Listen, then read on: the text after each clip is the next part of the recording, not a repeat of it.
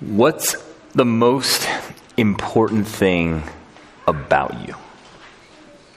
In the wonderful book by A.W. Tozer, The Knowledge of the Holy, the first sentence of that book says, "What comes into our minds when we think about God is the most important thing about us." So before we go any further this morning, what's the most important thing about you? In other words, what comes into your mind when you think about God? Take a minute. Close your eyes if you have to. What comes into your mind when you think about God?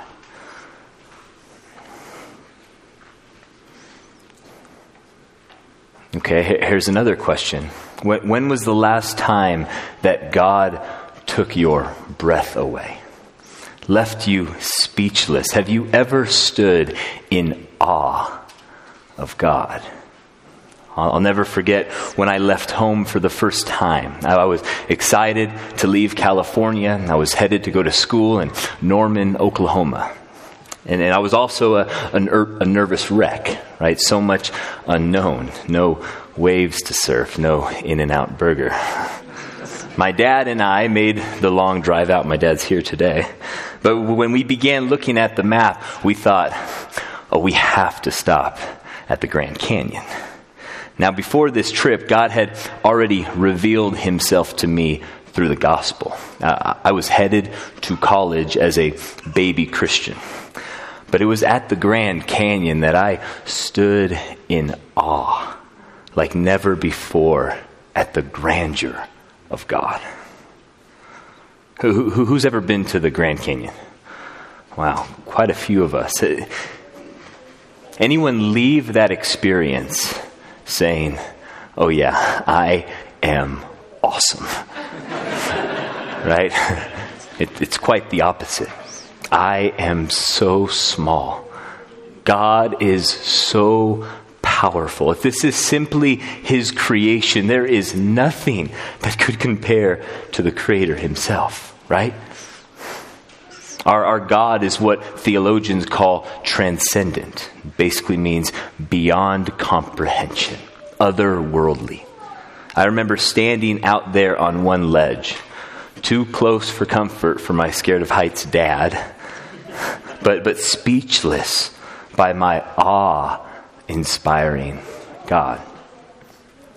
Have you ever encountered God in such a way that left you speechless, that took your breath away? Well, in the first 2 chapters of Exodus, we've seen a problem.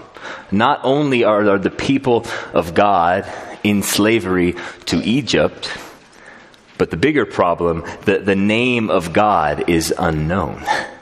In Exodus chapter 3, we begin to see a solution taking place, where God begins to reveal himself.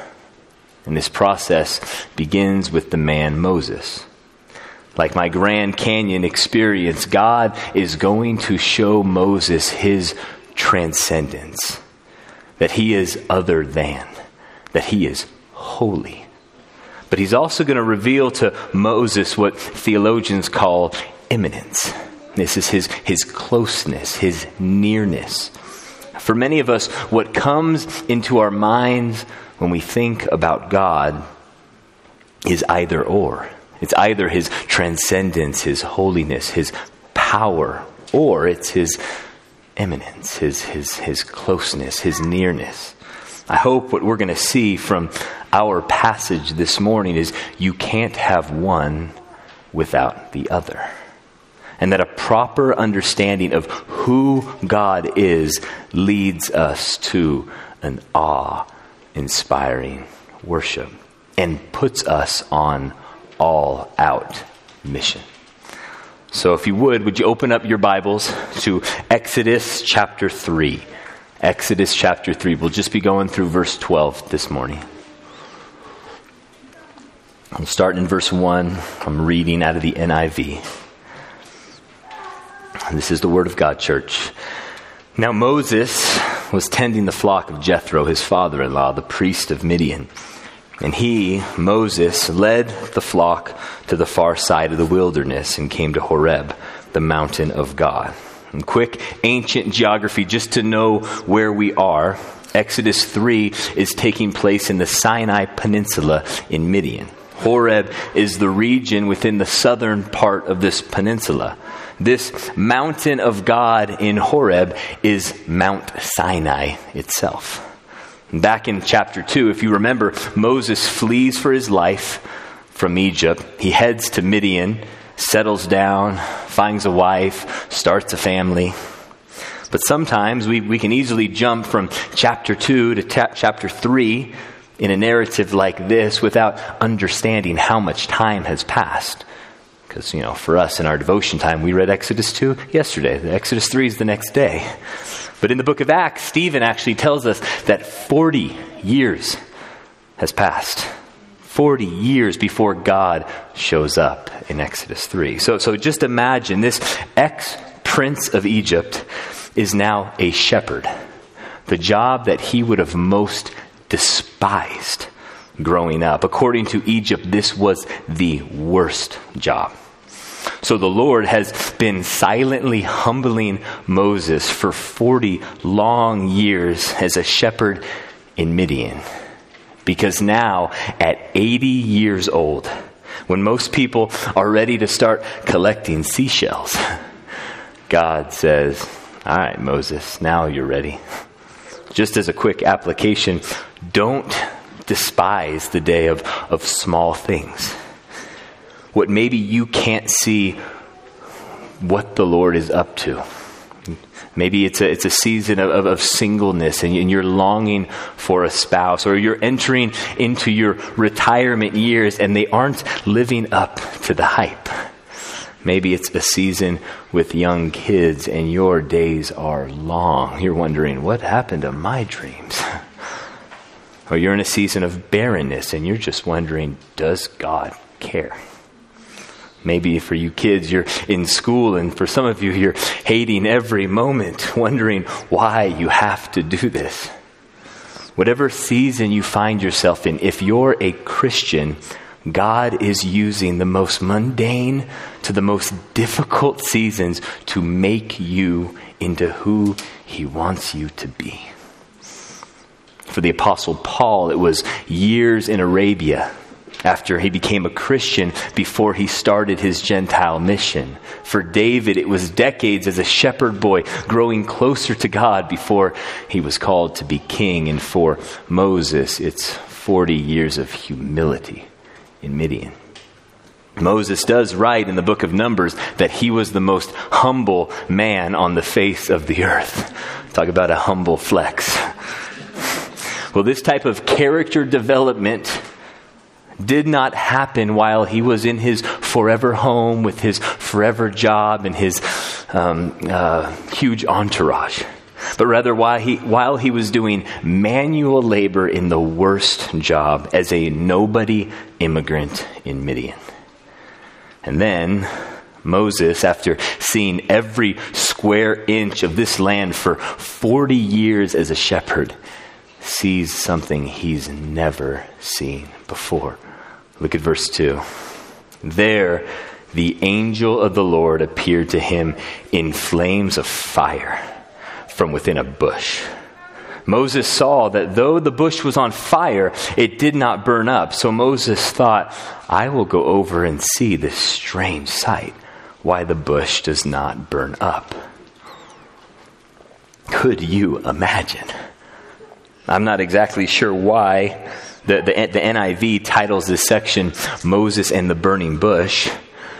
For Moses, what is so strange about this scene is that the bush is not burning. This is why he draws closer to the bush.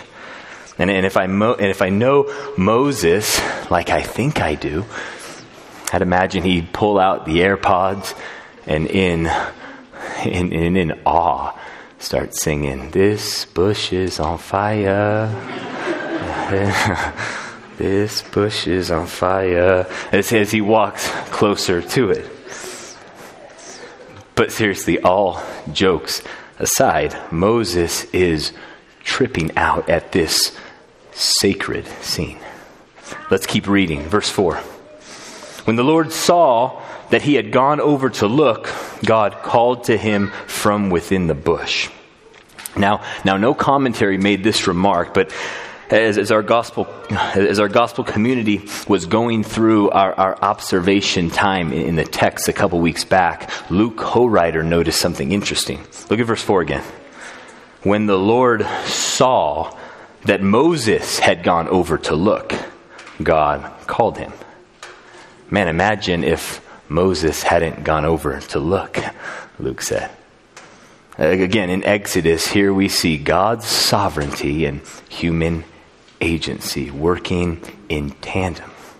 As I was thinking about the implication to Luke's observation, I couldn't help to be convicted by what Bobby Longmire brought up at men's Bible study last week. He brought up how often we are in such a hurry and what kind of opportunities we could be missing and we don't even know it. Like, I'm so bad at this. I've even read a book on this topic to help me, the ruthless elimination of hurry. But sadly, I didn't get too much out of it because I was listening to it on double speed while doing other things.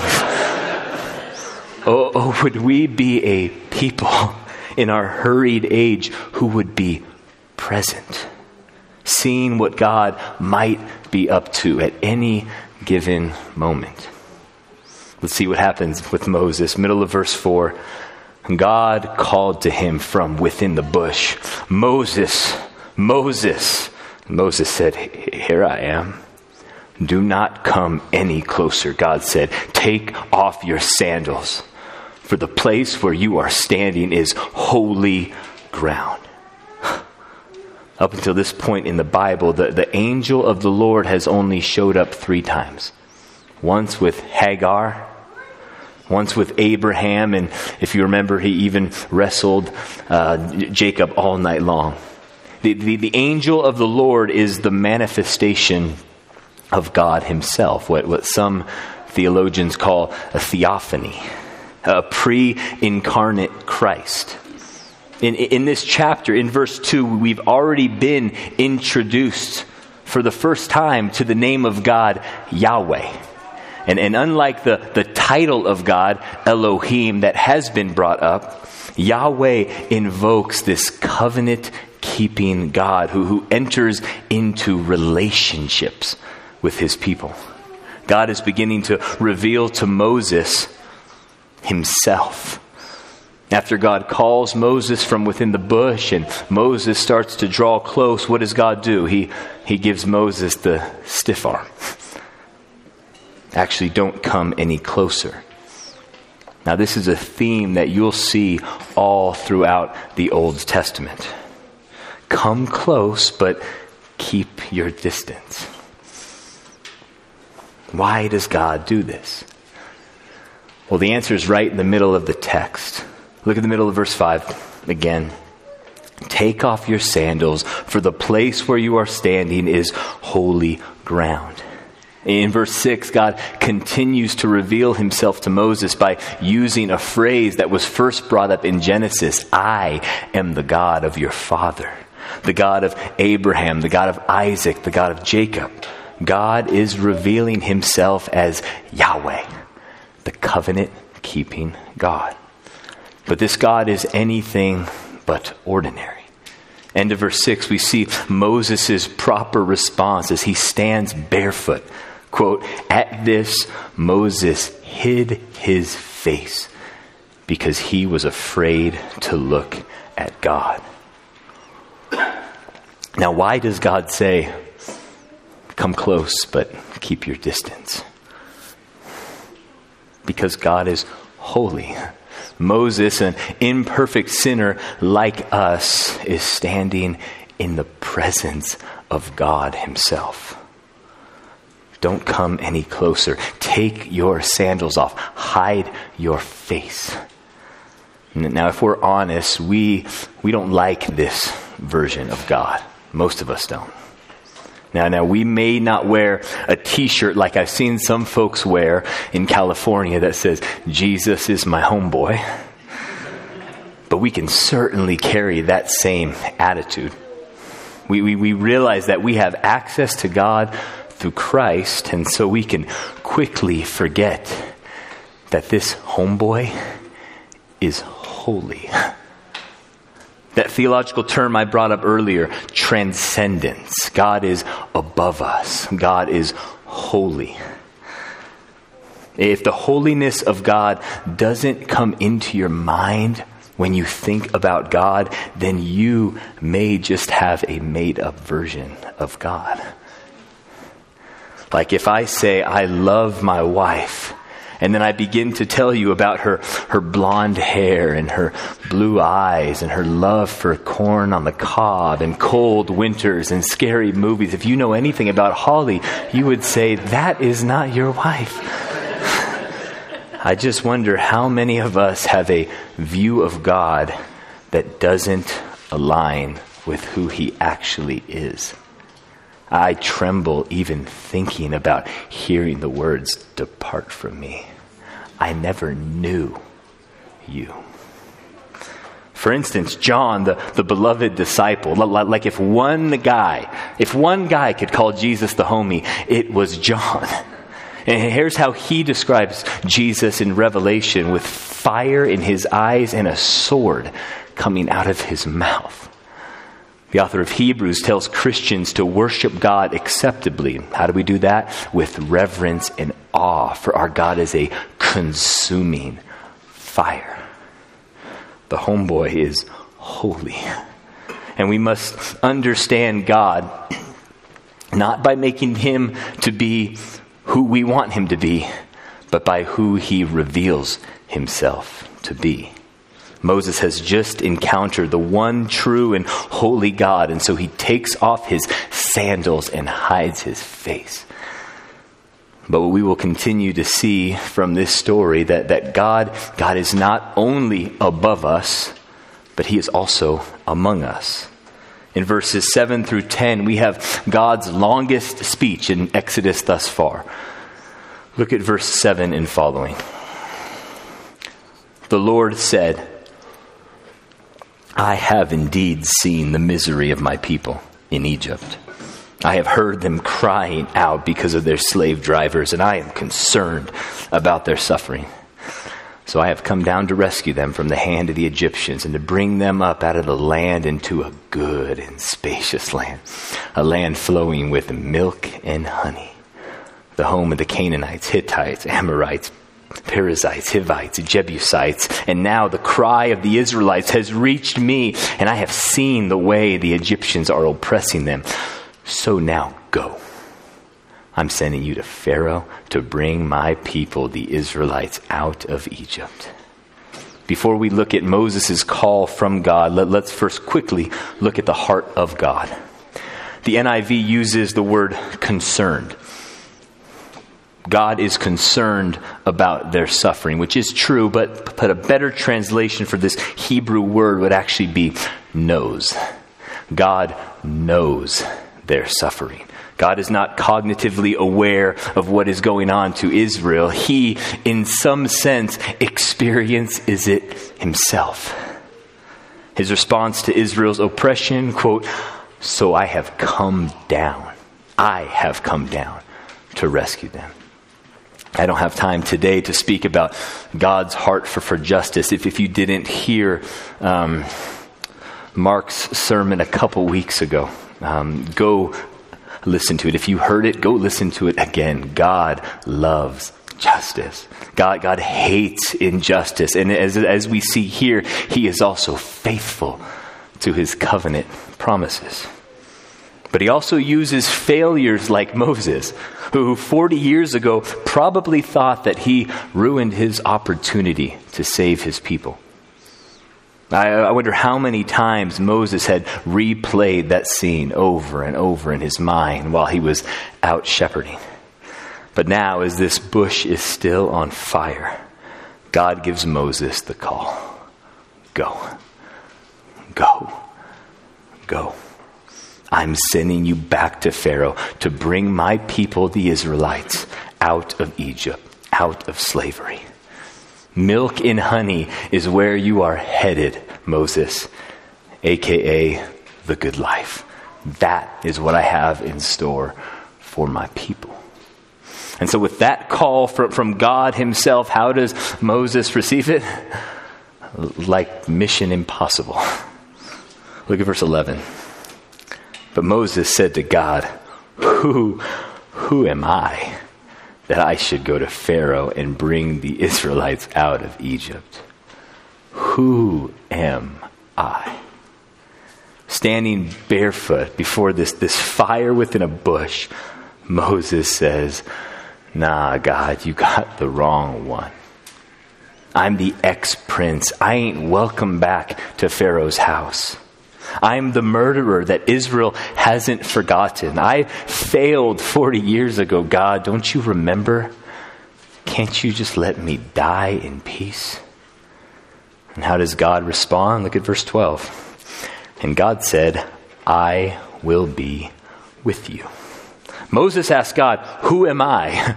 God responds, I will be with you. I'd imagine Moses was like, did you even hear my question?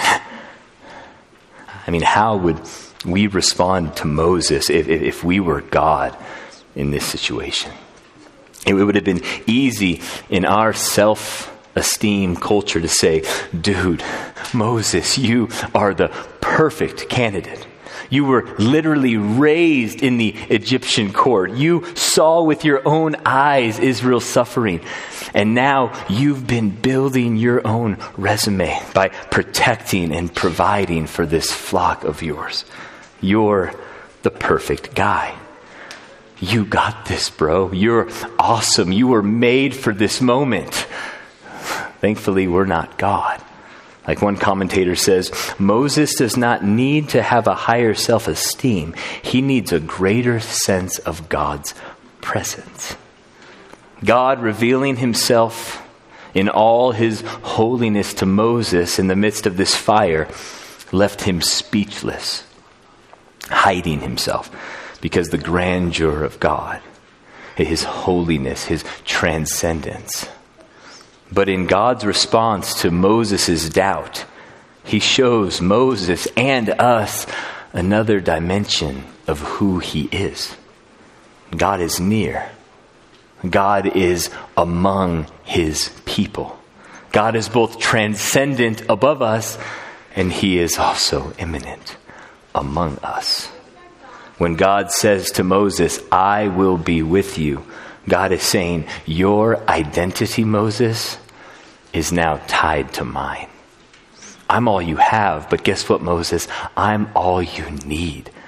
And let's go. We got some work to do, son. God goes on in verse 12 to say, and this will be the sign to you that it is I who have sent you. When you have brought the people out of Egypt, you will worship God on this mountain. God's like, the proof that I will use to redeem my people is that I will redeem my people. So God is calling his shot. He's saying, Moses, on this mountain, Mount Sinai, mark my words. All of Israel will be here, no longer in bondage, and in fact, worshiping me. What a story. What a God. But in 2022, and as a participant of the new covenant, what now? Our application this morning is twofold. Worship, which I think is obvious from this text, and mission. First, worship. God says the reason I'm going to rescue Israel is so they will worship me on this mountain, or serve me on this mountain. I hope you've seen from this story both the transcendence and the immanence of God. That God is above all, and that he is also among us. Some of us, when approaching God, we feel like Moses when he hides from God. This God is holy. Maybe like Moses, you feel a desire to draw near, but you also know deep down who you are, what you've done. You can understand why God might say, come close, but keep your distance. And so that's what you've done. You've kept God at a distance. You find your right standing with him, but by trying to be a good person, doing some moral and religious rituals, or just by not thinking about him. But we need to think about God because the most important thing about us is what comes into our mind when we think about him. What we are going to see all throughout the book of Exodus is this aspect: draw near, but not too close. There's going to be an entire religious system put in place on this mountain, Mount Sinai, in coming chapters, designed to keep Israel in proper worship, yet at a distance. But for our passage this morning, God has promised Moses that he will use him to rescue Israel from slavery, with the goal of worshiping God on this mountain. You still might be thinking, unless this translates to the Rocky Mountains, what in the world does this mean for me? I'm glad you asked. Do you remember in the New Testament when the woman at the well is talking to Jesus about what mountain to worship on? Jesus, in response in John 4, says this: "Believe me, a time is coming when you will worship the Father, neither on this mountain nor in Jerusalem. A time is coming, and now has come, when the true worshipers will worship the Father in the Spirit and in truth." The great deliverer Moses is only a shadow, pointing us to the ultimate deliverer, Jesus. Jesus, like Moses, takes the people of God out of slavery. But this is a spiritual slavery. Slavery to sin, slavery to Satan, slavery to self. And Israel's whole sacrificial system, which we will see in the coming weeks, use the blood of animals and different rituals to enable God's people to draw near, yet at a distance, an arm's length. Well, here's where it gets crazy.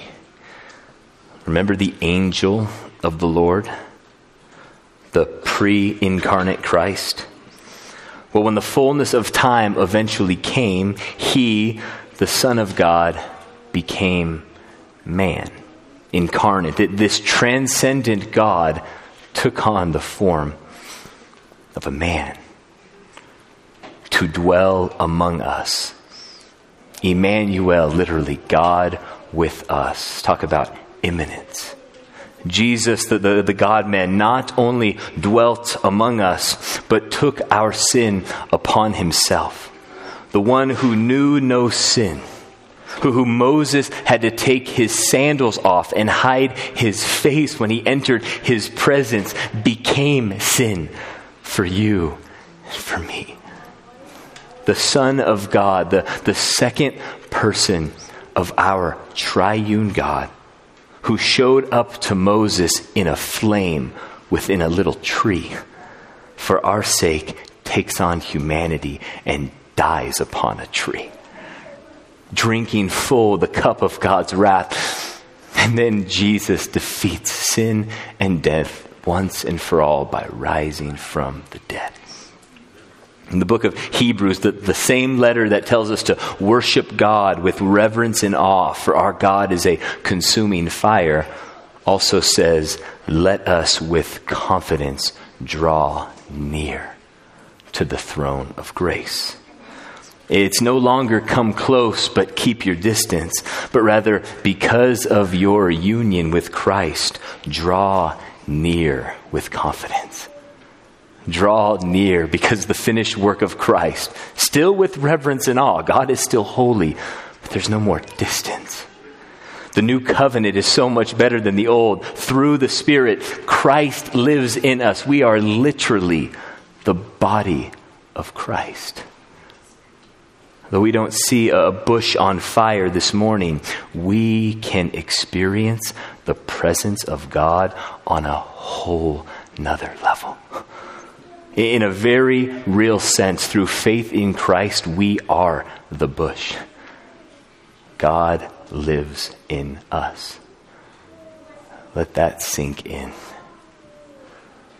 Listen to the Apostle Paul when he says, Christ in you, the hope of glory. Or do you not know that your bodies are temples of the Holy Spirit, who is in you, whom you have received from God? You are not your own. You were bought at a price.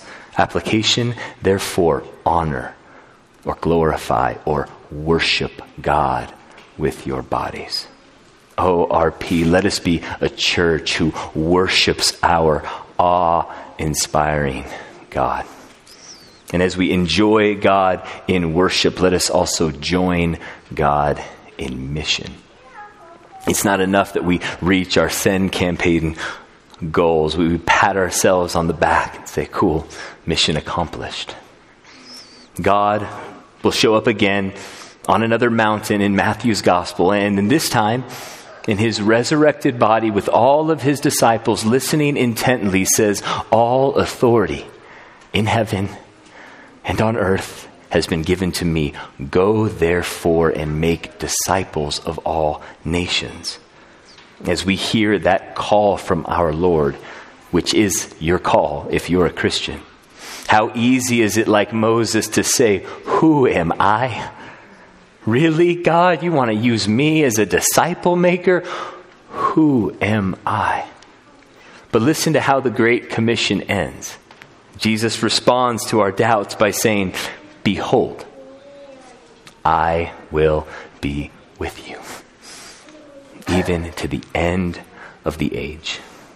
Let's respond to our call as a disciple-making church with the confidence that God has united his identity to ours, that God truly is with us. Oh, let us be a church that enjoys our awe-inspiring God in worship and makes his name known to our neighbors and to the nations. Amen? Let me pray. Oh Lord, thank you for your grace. Thank you for the gospel. Thank you that you have called us to yourself. Thank you that no longer it is come close but keep a distance, but through Christ we are reconciled to the Father. The Spirit of God dwells in us. Lord, help us as a church to understand who we are so that we can live out who we are, that we can worship you, that we could treat one another not only as image bearers, but temples of God, that we would be on mission, set ablaze for your glory.